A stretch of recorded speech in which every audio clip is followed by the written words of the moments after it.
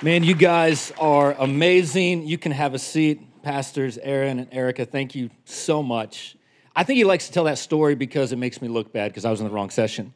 But I think he just wanted to get my number because he was church planning and trying to raise money. But whatever it is, I'm glad that God crossed our paths. It's appropriate that I'd be talking about gratitude today because I am so grateful for your pastors, and I'm so grateful for you. You might not realize this, but as pastors Erica and Aaron said that, I know them so well, I almost got it confused. But as they said, we just moved into a brand new building, and it's incredible what God has done. But you have a part in that. You really do. Some of the most generous people I know, and because of your generosity, you've invested into what we've done. You helped us get in there. And so whether you realize it or not, you've already got seed in the ground for when your buildings come and due. And I'm so excited for what God is doing in this church. I hope you know that this is not normal. Like, this church is in the top less than 1% of churches in America. It's not normal that churches would be this mature and this healthy 3 years in. But God is doing something incredible here. And if you love your pastors, would you just put your hands together for them? I'm so grateful for them. I want to tell you, sometimes you don't realize what you have. And Pastor Aaron, he is absolutely one of my best friends. But he's also so well respected just outside of church. I know you love him because he cares about you. He's approachable. But outside of this church, people seek him out. I know he's one of the first people I call when I have a question. I've been doing this 10 years. But the gift of wisdom that God has put in him, the leadership that God's put in him, and it's not just me, it's from all over. So you really are blessed with some incredible leaders and incredible pastors, and I'm glad to count you as a friend and honored to be here today. And I've got a goal to be like the most invited back guest. So I hope that even if you don't like it, just tell him that you love me and that you want him to have me back. But I'm glad to be with you. And excited to wrap up this series, this little 2-week series called Thanks Living. I believe it's one of the most important things we can look at in order of unlocking God's best in your life, to understand gratitude. And I want to look at a passage of Scripture today that really helps me keep my perspective right when life gets crazy. How many of you know we just entered into a crazy season? Like Black Friday, the world goes crazy after Anybody Black Friday shop in here? I'm just curious. You guys are redeemed people. Like, no, can we just pray for these people right here? It takes a special person to go Black Friday shopping, but it's crazy season. Our schedules get filled up. There's demands. There's parties we have to attend. There's gifts we want to buy, feel obligated to buy. There's all these activities, at least where I'm from, the weather changes. That's a whole other thing to deal with. And all these things going on. And sometimes it can take the joy out of the season with everything that our life fills up with. And gratitude is a key to keep things in perspective. And this scripture we're going to look at today helps me keep things in perspective. It's found in Luke chapter 17. If you brought your Bibles with you, I hear some pages turning. I can tell this is a Bible church. That's great. Anybody bring their Bible with them today? It's always good to bring. You can wave a few people. Just show me you got your Bible. All right, we'll put the words on the screen. I always encourage you to bring your Bible to church because, like, I could make this stuff up. You wouldn't know. You just have to take my word for it. But I'm not. This is actually in the Bible. But you might want to write it down. Just, I better check. He did say something. Maybe he's trying to throw us off. Just look it up for yourself. Luke chapter 17. I'm going to start in verse 11. Read 8 verses. Story about Jesus where he does this incredible miracle, heals some lepers. It says, now on the way to Jerusalem, Jesus was passing along between Samaria and Galilee. And as he was entering a village, 10 men with leprosy met him, and they stood at a distance, raised their voices, and said, Jesus, Master, have mercy on us. And when he saw them, he said, go and show yourselves to the priests. It's kind of crazy because you think like he's going to work a miracle or say, be healed, but he just says, no, go and show yourselves to the priests. But as they went along, they were cleansed. Well, one of them, when he saw that he was healed, he turned back, praising God with a loud voice, and he fell with his face to the ground at Jesus' feet and thanked him. Now, he was a Samaritan, meaning the other ones were Jews. Then Jesus said, were not 10 cleansed? Where are the other 9? Was no one found to turn back and give praise to God except this foreigner. Then he said to the man, "Get up and go your way. Your faith has made you well." It's one of my favorite passages on the subject of gratitude, because within this passage, Luke gives us some incredible handles to keep gratitude as a priority in our life. I don't know about you, I find it hard sometimes to keep gratitude at the forefront of my life, but Luke, he helps us, and there's lots of things I could say in here, but I want to try and boil it down to three things. Three things that we see where this guy is so overcome with gratitude that he falls to the ground. Have you ever done that? I mean, I feel like there's been times where I've been so grateful, but this guy, he falls to the ground and expresses things. So I want to give you today what I'm calling the ground rules of gratitude. If you're taking notes, that's the title of my message, the ground rules of gratitude. And it's always my custom to pray before I get into the preaching of God's word. I know I always need God's help when I get up here, and I have a hunch that you might need God's help too. So would you just bow your head with me, and we'll go to the Lord in prayer. God, I thank you so much for your word. Thank you that your word changes lives. God, I ask you would use me, speak through me. Nobody needs to hear my thoughts or opinions, but God, we all need your perspective. So God, give us your perspective today. Let us hear from you. I thank you for it, God, in Jesus' name. And everybody who agrees with that can say amen. I'm glad to have my wife with me here, my beautiful wife. She came, and glad to have her. And I've got 4 children. I've got a picture I want to show you because it kind of ties in with what I want to talk to you about. 4 children. My oldest, 15, 10, 9, and 5. I know those are weird names, but that's just what we decided to go with.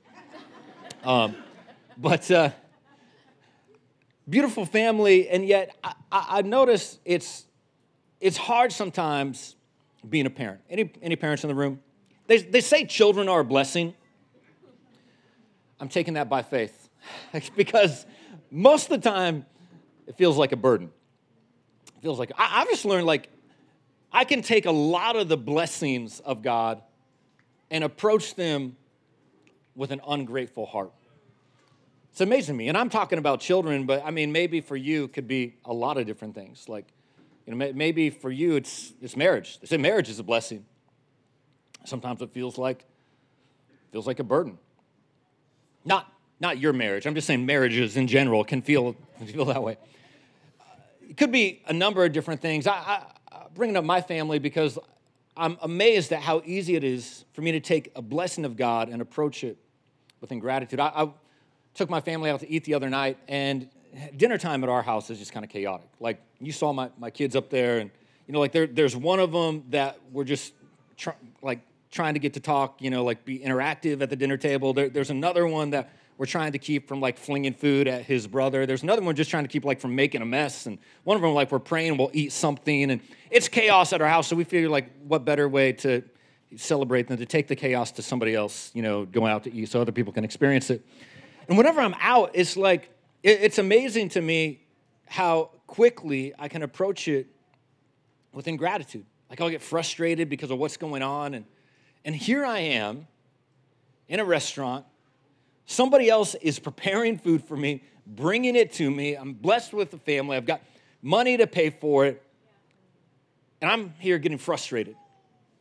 I don't know if you're like me, but I think all of us have these moments where we can turn blessings into burdens. We can approach the blessings of God with ingratitude. Maybe it's the time that you prayed for financial increase, and you didn't realize that by praying for financial increase, it meant that you were going to be working more hours and have more business. And you're like, God, I didn't know if this is what I actually meant when I said financial increase. Maybe for you, it's, you were praying for a spouse and you met somebody and you got married because you thought they were crazy beautiful. And after you got married, you realized they were just crazy.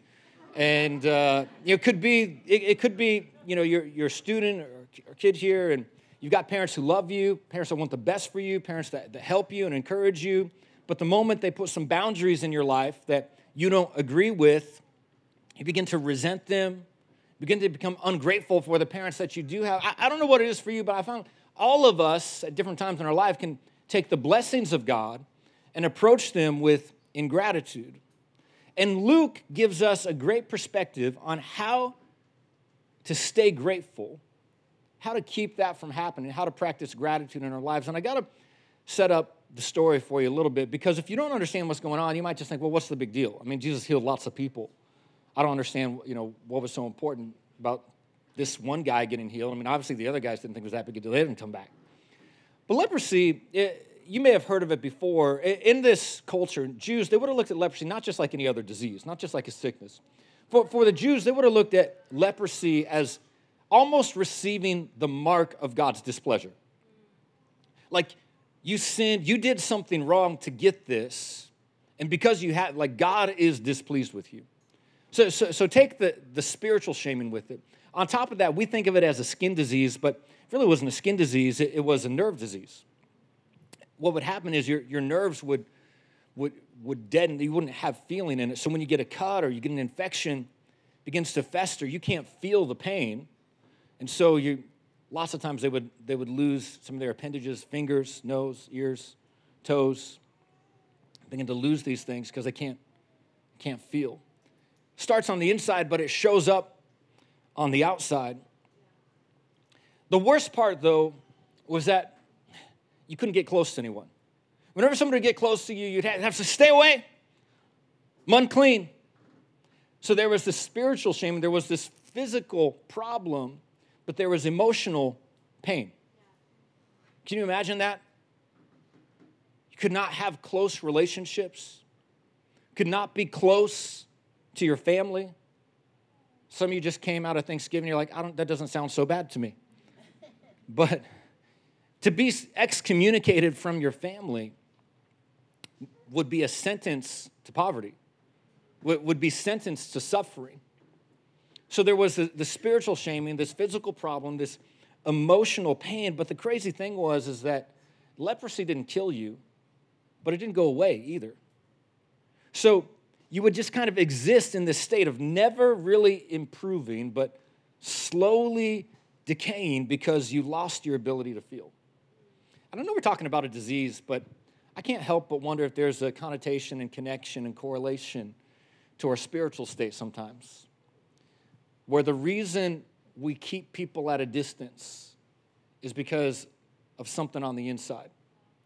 Where the reason we stay away, we might come to church but never really connect, we come to church but never really feel. We've lost our ability to feel, and Luke's going to give us something to help us with that today. It's not just their condition I want to talk to you about, though. It's not just the condition, it's the context you got to understand. Because I'm one of those guys that believes that the way the Bible illustrates something, communicates something, it's all intentional.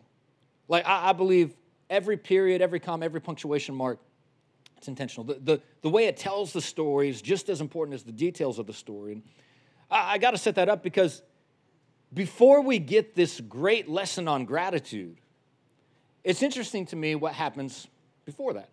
What happens first? Jesus, he goes to this place. He goes in the borderlands, it says. It says that he was passing along between Samaria and Galilee, which is interesting because he was going to Jerusalem, but he went out of his way because God will go out of his way to reach you sometime. He goes out of his way to teach this lesson on gratitude, to help these lepers. But before that ever happens, he first confronts his disciples on some wrong expectations. He confronts them about an attitude of entitlement. I want you to see what it says. These are the two verses right before that I read to you in Luke 17, 9 and 10. He's talking to his disciples, teaching them a lesson. He says, does the servant get special thanks for doing what's expected of him? It's the same with you. When you've done everything expected of you, be matter of fact and say, the work is done. What we were told to do, we did. So Jesus is making this very clear principle that the way we're supposed to approach our life is like a servant.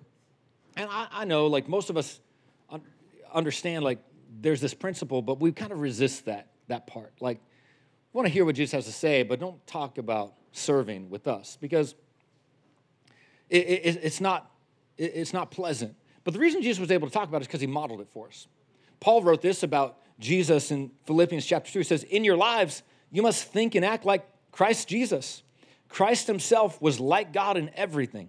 He was equal with God, But he did not think that being equal with God was something to be held on to. He gave up his place with God and made himself nothing. He was born as a man and became like a servant. So we get, okay, we should be like Jesus. We should love like Jesus. We should pray like Jesus. We should have faith like Jesus. Multiply loaves and fishes like Jesus. We should be like Jesus. I get it. Until we get to serving like Jesus. Most of us don't want to serve like Jesus. Because most of us, we've got our preferences. We've got our priorities. We've got our rights. I'm glad we got rights. I'm glad we live in America where we have rights. I'm glad we have servicemen and women who fight for our rights. I believe in rights. And I know sometimes people get their rights trampled on. I think the church should just stand up for that. Stand up for injustices. But there's nothing wrong with having rights. I'm not against rights, but what I've learned is that you can't be grateful for something you feel entitled to. You can't be grateful for something you feel entitled. In fact, gratitude begins when entitlement ends. Let me put it a different way. It's the first thing you need to understand. The ground rule for gratitude. Gratitude starts when entitlement stops. If you really want to practice gratitude in your life, you have to have a low sense of entitlement. It's a different lens to look at the way we operate in life, because most of us, the way we operate in life is, we want to push ahead. We want to force things through. We want to control situations. We want to protect things. We want to manipulate things. But Jesus says, no, you're a servant.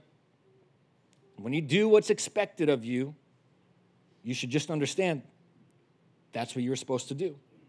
And what we see in this text is that gratitude isn't based on how good my situation is. Gratitude is based on how good my situation seems to me. Because all of these lepers, there were 10 of them, all of them got the same healing. One of them saw it differently. They all had the same situation. They all experienced the same cleansing. Only one of them came back. That tells me that your situation doesn't have to improve for your gratitude to increase. Sometimes you think, well, I'd be more grateful if I had more to be grateful for. But you don't have to have an improved situation to express more gratitude. In fact, to really get good at gratitude, you've got to be good at seeing things that other people miss. See, I want you to understand that gratitude is not a side effect of your circumstance. It really needs to be the search engine to your situation. It needs to be the lens at which you look through. Bring this up because, I know that this is a church that's online shops. Obviously, there's only one person that went Black Friday shopping. This is an online shopping church. Ever notice, when we're online shopping, you go, to search for something, and you might, search for one thing. You might search for socks with toes. You ever seen those socks? I don't understand why they sell those things, but does anybody wear those? Don't raise your hand. Don't want to embarrass you. But you search for that. You will see that pop up on your screen at every web page for the rest of your life if you search for that one time. Is that just me? I've never searched for that, by the way, but is that just me?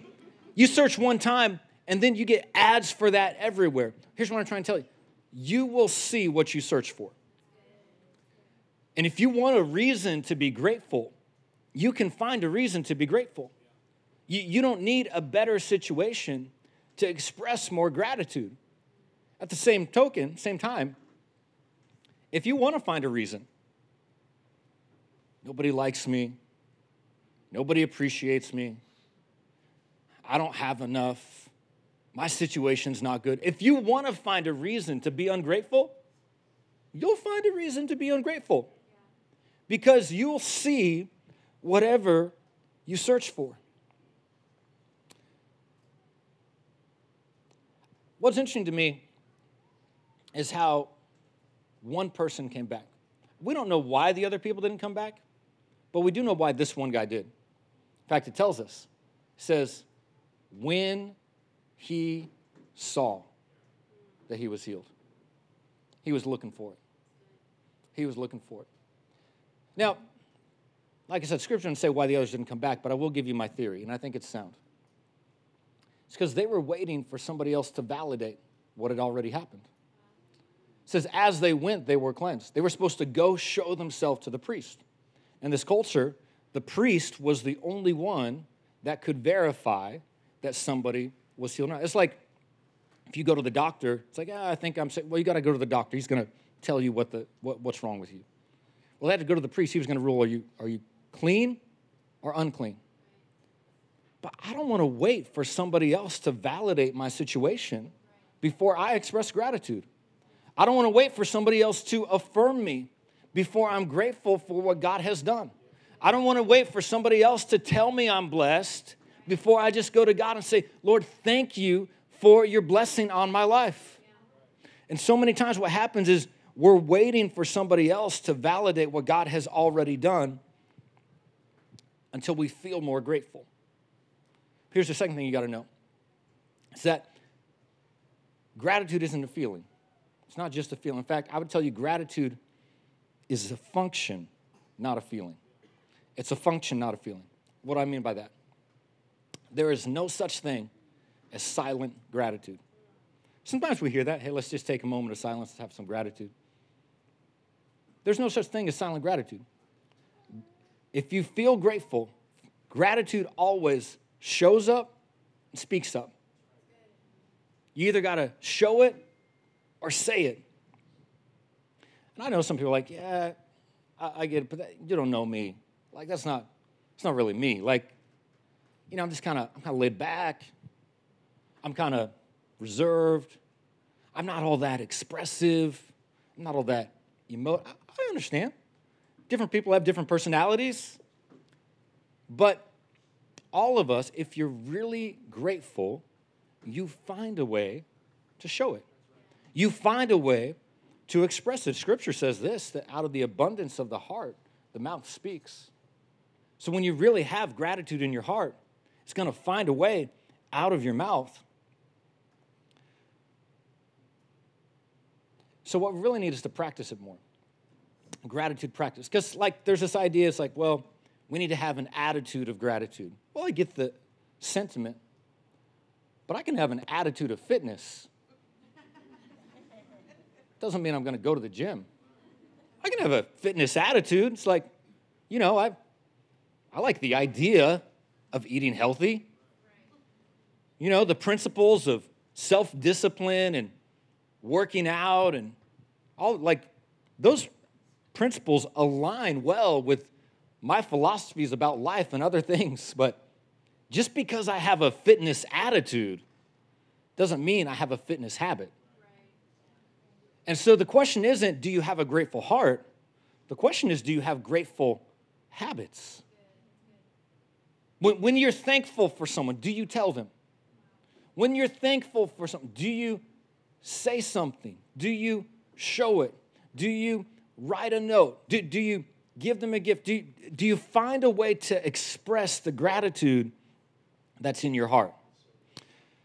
I told you I have this tendency, this propensity to be ungrateful for the good things that God has put in my life. So I thought, man, I don't want to live this way. I know I need to get some practice. So I started this discipline about 5 years ago.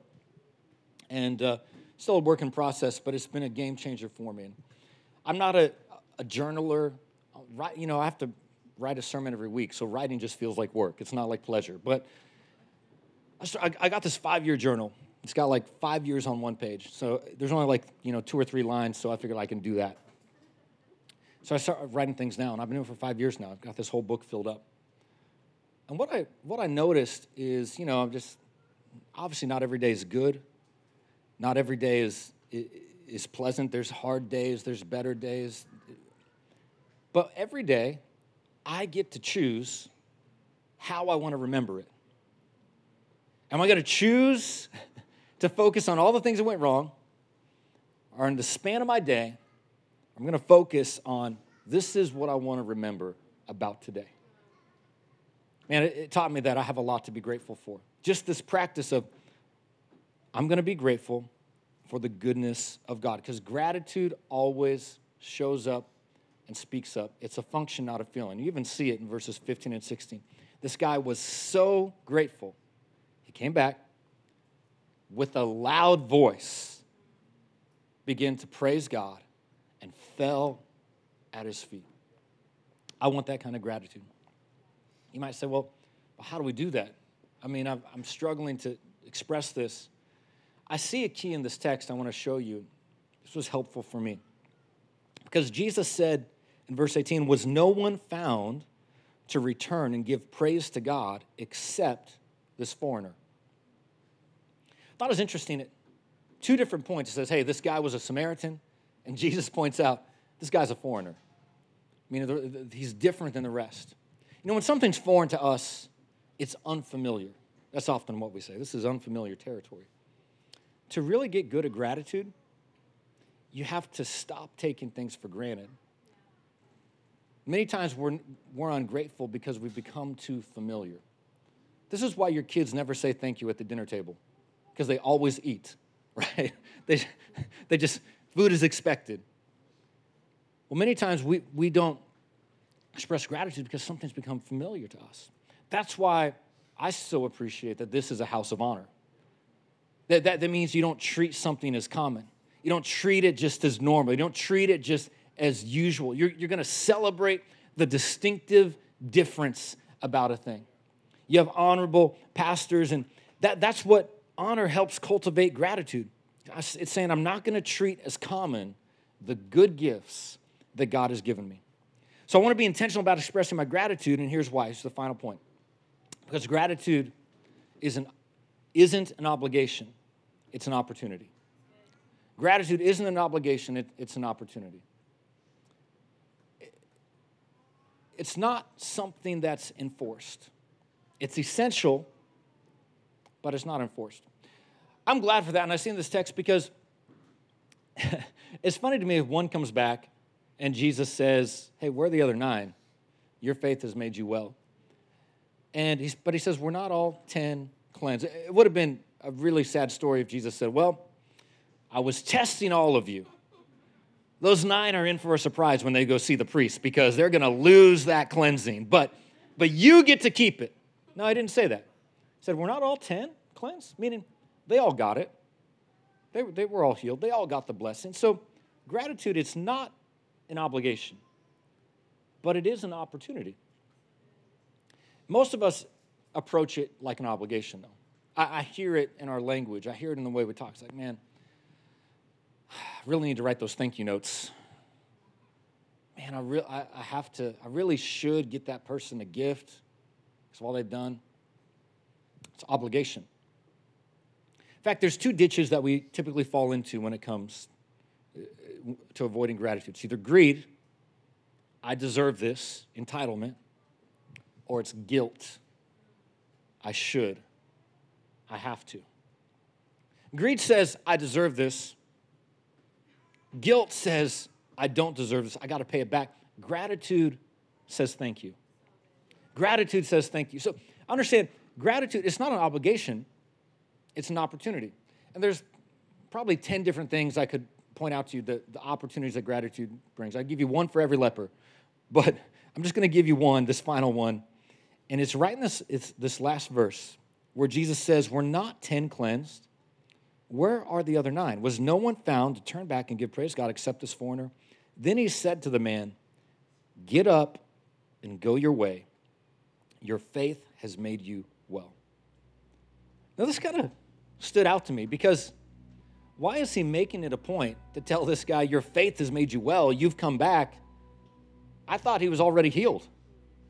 I thought all 10 got healed. So I started, when I see things like this in Scripture, I started to investigate. It's interesting in Scripture where it says we're not all 10 cleansed. That word cleansed is this Greek word, katharizo. It means to make clean, to make free from defilement, to heal.